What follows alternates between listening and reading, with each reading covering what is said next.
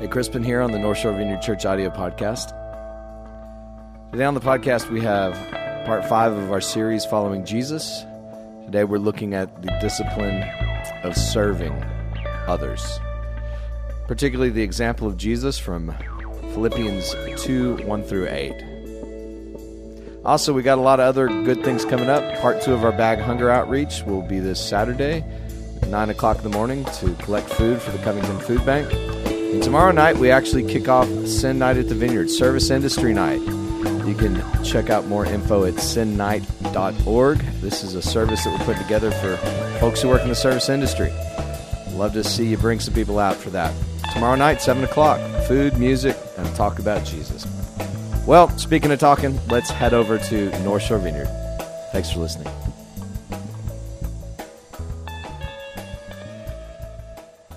Well, for the last few weeks, we've been in a series called Following Jesus, and we're looking at different practices, disciplines in the Christian life to follow Jesus more effectively, how we can encounter Christ's presence in our lives. And last week, I talked about the area of giving, generosity. We've also talked about worship, about just loving people as a spiritual discipline. Today, we're going to turn our attention to serving, which is good because if you haven't noticed, we've got all kinds of opportunities to serve around here. So I'm going to read the text today. If you got your Bible, it's in Philippians 2, verses 1 through 8. I'm reading out of the NIV right now.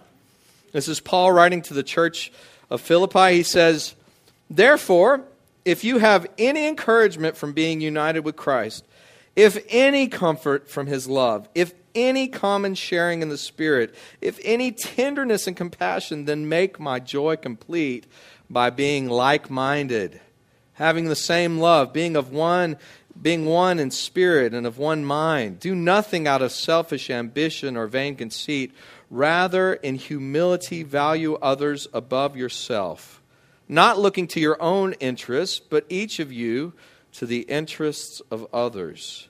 In your relationships with one another, have the same mindset as Christ Jesus, who being the very nature of God, did not consider equality with God something to be used to His own advantage. Rather, He made Himself nothing by taking the very nature of a servant. Being made in human likeness and being found in appearance as a man, He humbled Himself by becoming obedient to death, even death on a cross." Father, I just pray this morning as we dig into your word, that we would encounter you in the Scriptures, Lord. I just pray that you would give us eyes to see this morning, ears to hear, God, and that every thought that would exalt itself against the knowledge of Jesus would be brought low, God. Lord, I just pray for myself this morning as I speak, God, that you would just empower me to say the right things, to make the message clear, Lord. In Jesus' name. Amen.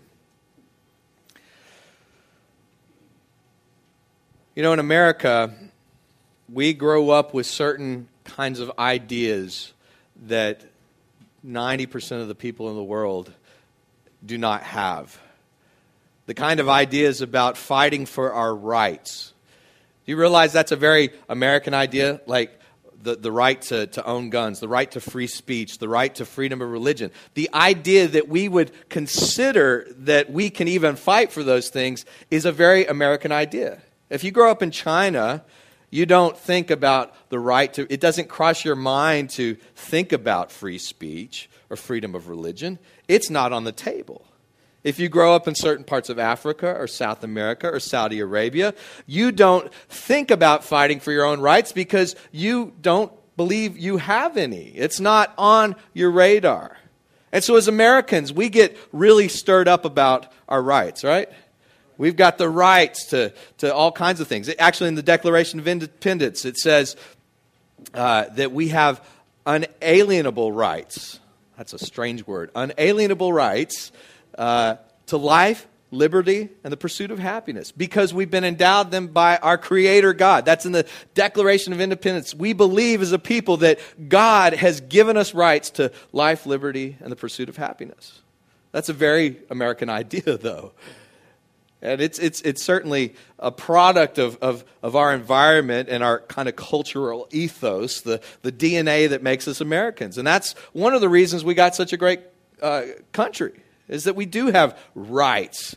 People thought through the protection of rights, and that's great. But what I want to say this morning is that many times you can fight for your rights to the point where you are wrong about your rights.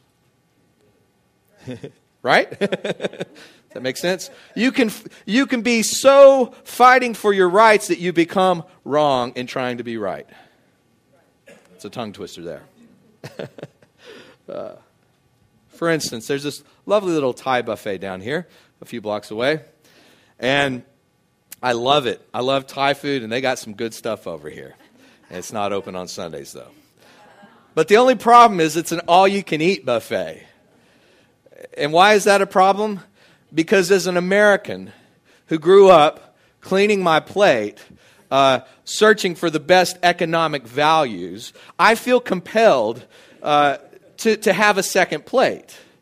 It's hard for me to stop with one plate. Why? Because if you get one plate for $8, how about 2 plates for $8, right? Does anybody ever think that? Like, yeah. And it's one thing when it's good food. But have you ever been to like a really lousy Chinese buffet and it's cold and you go back for a second plate just for the sheer economic principle of it? Am I the only one? Okay. I have the right to eat all that I can eat. And so I fulfill my rights. But it's probably not the best thing. Just because it's right doesn't really mean it's right for me. And yet, this is kind of the vibe that we have as Americans. I've shared the statistic recently a few times that the largest growing, when they do demographic studies in America, the largest growing group in religious minds right now, in religious thinking in our country, is non-believers. And it's actually the largest segment of the population is between 18 and 29 are becoming non-believers. And guess what? These aren't kids that grew up in secular atheist homes. These are kids who grew up, for the most part, in church. And why are they giving up on religion? Why are they giving up on church? Why are they saying, I don't believe in God anymore? It's not that they're hostile towards Jesus. They're hostile towards a church that has become so aligned with politics and nationalisms and things that aren't really in the Scripture. People have encountered an attitude that is so arrogant and condescending in the church. And it's not that evangelicals have fought necessarily for bad things all the time. It's the tone. You can be right and be wrong. Sometimes you can be wrong and still have humility and love. And I think in the grand scheme of things, you're probably righter than the right person. Okay, this is getting confusing in my head right now. The main reason that so many young people are turning away from the church has nothing to do with Jesus. Actually, when you ask them about Jesus, yeah, Jesus, I like him. It's just his people don't really match up. It's kind of like what Gandhi said one time. I like your Jesus, just don't like your Jesus followers. See, it's interesting about this passage that we're looking at today. Jesus, our supreme example of the Christian faith. Paul says that though he was God, he didn't play the God card. Though he was privileged, he left his privileged existence. He traded in his kingly robes, his title, all the accolades. Losing my mic. And he came down and he took the form of a servant. He humbled himself to step into our world. Not only that, he faced the worst that our world had to offer. He faced the worst that humanity had to offer. And he didn't face it with all his God power. He faced it like you and I face it. He endured even death on a cross. See, in our world, if we were going to do something like try to be king or president, you don't do it by taking the low road, right? If you want to be president in America, you got to at least have $1 billion right now to fund the advertising budget. And it's been the same way throughout human history. Alexander the Great, the Caesars that were on the scene, like Augustus around the time of Jesus, when they would come in, it was with pomp and circumstances, with legions of armies, with people proclaiming that Caesar is Lord. Bow before Caesar. People singing songs of his praise. Yet when Jesus comes into Jerusalem the week before the crucifixion, how does he come in? Is it with legions of armies? Is it with swords and with might and with power and pomp and circumstance? No, it's riding on the back of a donkey. Actually, Paul at one point, he writes, the gospel, the cross, it's absolute foolishness to Greek people. The Greeks of the time, the Greek mindset of the time. Like this guy from a kind of small, persecuted, obscure part of the empire who was born to a teenage couple in Palestine in the first century goes on to have a ministry with 12 guys that travels around. And then in his darkest moment of despair, even his 12 closest friends all turn their back on him. One of them absolutely betrays him unto death. And then he's crucified by the Romans. And you guys are celebrating this guy? That doesn't make sense. Paul says to the world, it's foolishness. It's just absolute stupidity. What is wrong with you people? This guy is a failure. But Paul says what is foolish to the world is actually the wisdom of God. Amen. What is weakness to the world is actually God's strength. When you see Jesus hanging up on the cross, it's not a picture of weakness. It's a picture of God flexing his omnipotent muscle. He's showing us what true strength is. But it's a completely different path. And Paul says we ought to consider one another in light of what Christ has done. In other words, he's our role model, our example. That just as Jesus did not grab for power or position or prominence or try to force his way into things, he didn't force people to bow down and say Jesus is Lord. He just loved them. He served them. In the same way that Jesus did that, we ought to do the same. We don't grab for power or position or try to lord it over people. We come under. We serve in humility. And then in your relationships with one another, have the same mindset as Christ Jesus, who being in the very nature with God, did not consider equality with God something to be used to his own advantage. Rather, he made himself nothing by taking the very nature of a servant. It's hard to imagine Jesus fighting, if he was a modern American, it's hard to imagine him fighting for his rights. Because he gave up all his rights. He gave up every right he had. He wasn't trying to defend himself. He wasn't trying to say, I'm the king, I'm in the line of David, I've got a right to this throne. No, he just submitted to the Father's will.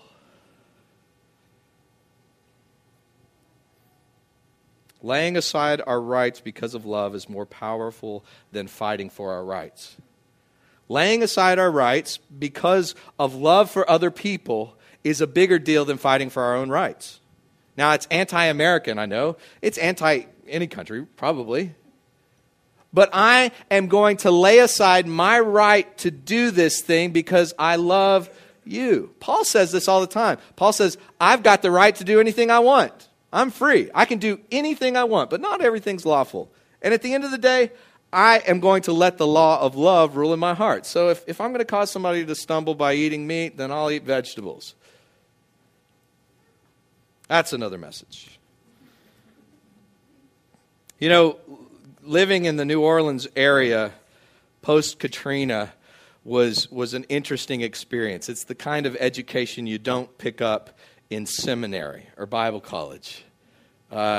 Within just a couple of weeks of the storm, really within a week, we had teams coming in from all over the country to our church in Kenner. And we ended up having this relief camp, tent city out there with giant circus tents and barbecue pits and stuff. And we were hosting teams for about 3 years. And it's interesting because there's this whole untold story about Katrina relief that didn't make it to Anderson Cooper. It didn't make it in the big newspapers, but the people of the New Orleans area are familiar with it. I remember one day, a few months after Katrina, listening to WWL radio, and I heard Bob Del Giorno. And y'all familiar with him? He's one of the morning talk show hosts. And his mother had a place in Bay St. Louis.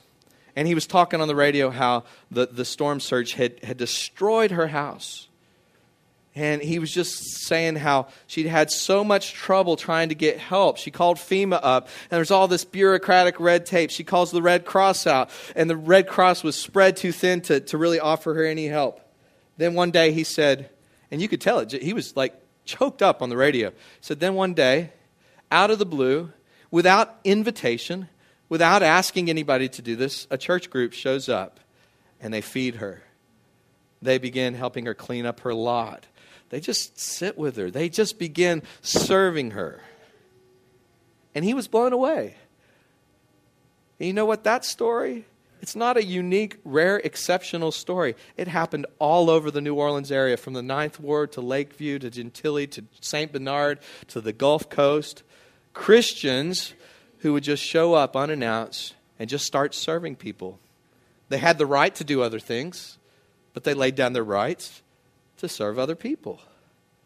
And you know what? It wasn't any one denomination. I think this is one of the most beautiful things of Hurricane Katrina, what I saw with the church. You had Baptists serving with Pentecostals and Catholics. You had non-denominational people serving with mainline denominational people, Lutherans and Methodists. You had all kinds of people laying down even their own doctrinal stances and their own corner on the market of truth, and they just started living out the ways of Jesus. It was crazy. And think of what that communicated to the rest of the world. Like, for just a little bit of time, Christians stopped fighting about doctrine, and they just started loving people, serving people, being about the work of Jesus. That made a huge impact. I'm encouraged because even though I don't see that happening in the church a lot today, at least I know it can happen. The church took up Paul's words. They laid aside their rights. People who had the right to a nice home, nice meals, comfort, gave up their comfort so they could help others. I want to read a passage from Galatians. This kind of sounds like the passage we talked about last week from 1 Corinthians, I believe. Do not be deceived. This is Galatians 6, verse 7. Do not be deceived. God is not mocked. For whatever a man sows, that he will also reap. For he who sows to his own flesh will from the flesh reap corruption. But he who sows to the Spirit will from the Spirit reap eternal life. And let us not grow weary in well-doing, for in due season we shall reap if we do not lose heart. So then, as we have opportunity, let us do good to all men, and especially those of the house of faith. Paul says, don't grow weary in doing good. Why does he say that? Because doing good for any extended period of time, it's easy to grow weary. Anybody ever grown weary in doing good? Anybody grown weary doing bad? Okay. Yeah, that's me. No, he says don't grow weary in doing good, because honestly, that's one of the biggest temptations. You know, it's easy to get inspired by like what Paulette talks about. Think about the children who don't have books and don't have basic needs. Yes, I'm ready to write a check right now. I'll go buy some books today. I'll bring that up. It's easy to do that. It's much harder to do that every week for the rest of this year. I remember when we did our first Bag Hunger outreach, we had a lady who was a city councilwoman come to us, and she said, hey, this Bag Hunger thing y'all are doing, that's great. We did it around Thanksgiving. She's like, it's great. A lot of churches, they want to take care of people on Thanksgiving. The only problem is they forget about these people in their own community for the rest of the year. And so it just becomes something that feels very sentimental and inspirational to us. Oh, they get a Thanksgiving dinner, but they go hungry the rest of the year. I learned this tendency to grow weary in doing well. I've learned it many times, but I think one of the biggest times was in Kids Hope USA. We had a mentoring program we launched on the South Shore where we adopted a local public school. And we would train up mentors from the church to go spend 1 hour a week with an at-risk child that was recommended to our program from a teacher. And so 1 hour a week doesn't sound like much. It wasn't much. I mean, really, in the scope of 9 months, you only spent about 24 hours with a kid. In 9 months. That's a day, a night. And yet it was the consistency part that was really hard. It was really easy to get excited about helping these at-risk kids who are coming from broken families. Yes, sign me up. And then we started doing it. I was one of the first mentors. And I show up, and I mentored a different kid for 3 years, every year for 3 years. And I got to tell you, I mean, I'm white, middle class, come from a fairly decent family. You know, I haven't ever had to, I'm not gone hungry, obviously. I've missed an occasional second breakfast, but here I am meeting with some kids who are of a different race, who are coming from very trying circumstances, kids who frequently go hungry, kids who would be looked at as a burden by their own parents, or else not even looked at at all, just ignored. Some in a very abusive situation, some in situations of neglect. How do I connect with these kids? I tell you what, that gets intimidating. Please, let me just talk to adults, but this child. And so I would show up week after week, and it was hard. I would be asking God the question, is what I'm doing making a difference at all? I mean, really, I don't feel like we're connecting culturally. I just feel like, yeah. And every Kids Hope mentor would have this. But there's something interesting that would happen after about 3 months of meeting with your child. They begin to open up. Actually, we begin to see changes many times in their attitude. They start getting along with kids better. Their grades start going up. They start having better social skills. Because you know what? All of a sudden you become one stable, consistent, positive influence in their life. That's really the secret of Kids Hope, is not that you've got brilliant mentors who've been trained. I mean, I feel like I'm a failure as a mentor. I don't know what to say. Some of their math throws me off too. Thought he was going to help me with math. I'm worse off. But the thing that wins out is that you become something consistent in a world that is inconsistent and insecure for these kids. And it begins to bear fruit. But you know what? It's not just in these kids.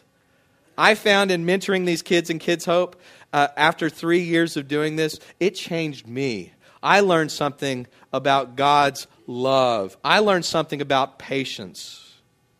See, Paul says, don't grow weary in doing good stuff. Sometimes we do good stuff and we get burned out. I got burned out many times in ministry. Well, that's why we try to do things fairly sustainable here. You know, if you serve in children's ministry, we ask you to do once a month. If you serve in various areas, we try to shoot for once a month on serving. But Paul says, don't grow weary.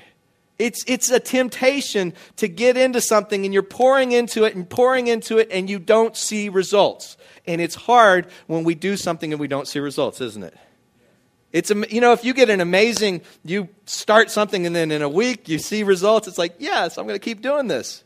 But Paul says it's like sowing and reaping.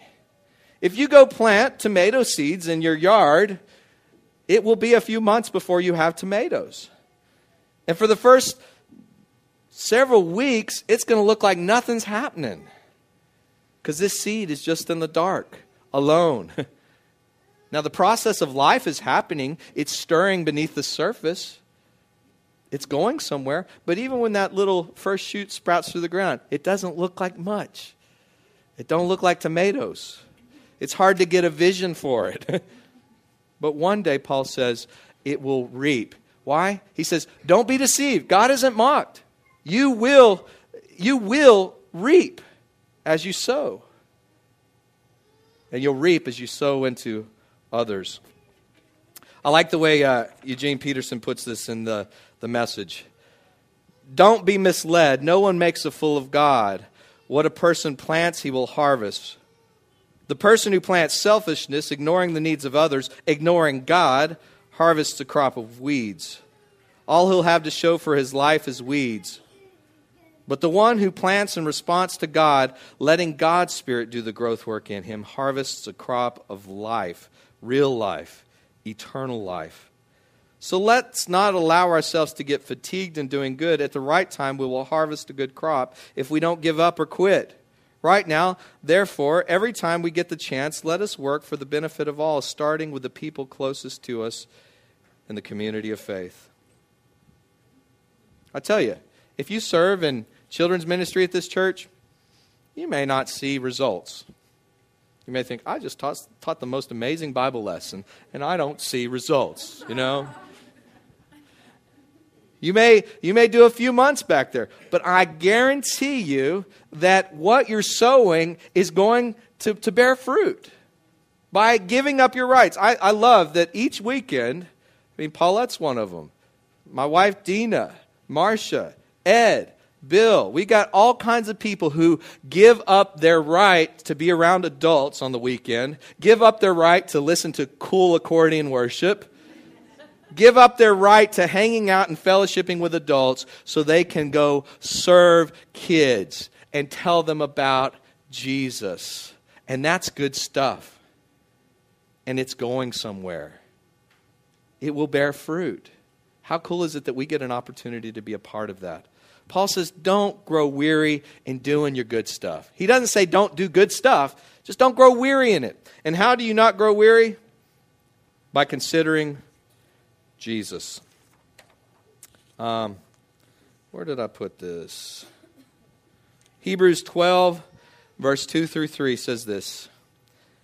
Let us fix our eyes on Jesus, the pioneer and the perfecter of our faith, who for the joy set before him endured the cross, scorning its shame, and sat down at the right hand of the throne of God. Consider him who endured such opposition from sinners, so that you will not grow weary and lose heart. How do you not grow weary when you're doing good? Look at Jesus. Consider Jesus. I find most of the time when I start growing weary or resentful, or start wanting to become the martyr, like, I'm the only one who shows up early at church on a Sunday morning. And it's usually because I'm getting some kind of sense of entitlement, like, I deserve better. I'm starting to lay a hold of my rights more. But then, if I look back at Jesus, who gave up his rights to step into our world and to love us on our terms, it changes something, because I realize he did that for me. I wouldn't be here if Jesus didn't do that. When I start looking at Jesus, when I consider him as the one who started this thing and will end this thing, it will help me to not grow weary, because now I'm just participating in what Jesus has done. Yeah, it may look insignificant. It may look like foolishness. I'm sure children's ministry, a lot of the things we do around here, to the outsiders, it's silly. Like, gather around and sing silly songs and do crafts. That's silliness. Maybe to you. But we believe it's the power of God. We believe it's going somewhere. We keep our eyes on Jesus. We remember that he gave up his treasured place to step into our world. If we don't consider Jesus in this way, we may end up serving out of guilt. Have you ever just served because you felt guilty before? I have. I've served out of guilt. I've served out of obligation. But you know the other side is, I've served sometimes out of pride. We don't like talking about this. I ran into this after Katrina. I've got this, I think most pastors have this latent messianic complex. We want to save the world. We want to be heroes. And sometimes serving can be toxic for people because we end up trying to be God for people. Unintentionally, sometimes out of good motives. But we try to be their Savior, and we can't. And if you've ever tried to save people that, like save them in their circumstances, it can kill you sometimes because you're trying to be God for them. And that's not what God wants. But as we look to Jesus, as we focus on Him, it deals with our own messianic complex, and it deals also with guilt, with obligation. We're keeping our eyes on Him, and it rescues us from that. We can serve because He served us. We can give grace because He's been gracious to us. We can give love because He first loved us. It's hard to not love people when you realize how much God loves you. It's hard to not be gracious to people when you realize how gracious God's been to you. It's only when we stop realizing how gracious God is to us that we start getting an attitude with other people. We start getting a sense of entitlement. I deserve better. Yeah, not really. Not so much. Jesus didn't do everything He did because you deserved it. He did it because He loves you. He's absolutely in love with you. And He's gracious and compassionate. He's not like people. Not like the people we know. And He wants to draw us up into that.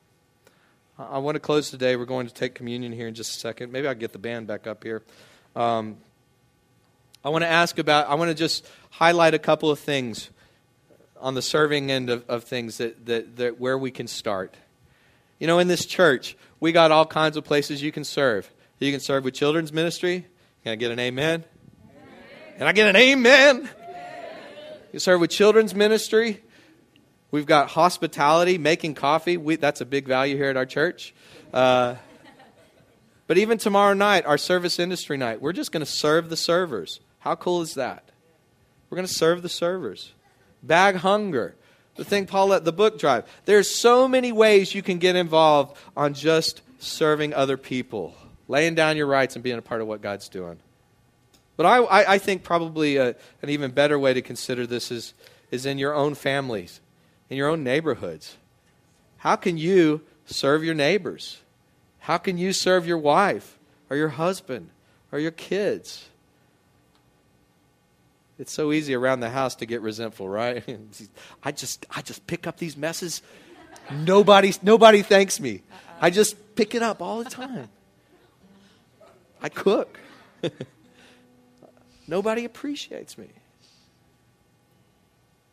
Let's try to look at Jesus and take the attitude of serving. He served even when He didn't get accolades. Nobody thanked Him. He just kept doing it. Let's keep our eyes on Him. This morning, as we focus our attention on Jesus, I don't think there's any better way to look at Jesus than to take the Lord's Supper together, to take communion. We're really celebrating the laying down of Jesus' life before us, the breaking of His body, the shedding of His blood. And so we're going to close this service by taking communion together and singing that song, Name Above All Names. So I'd invite Al and Judy up here to the front, and as they sing, you can just make your way forward at any moment. If you'd like to participate in communion, you don't have to. But if you want to participate in communion, you can just break off a piece of bread and dip it in the cup. Take it on your own today. And then just sing along in the worship. As they begin to play, just make your way up.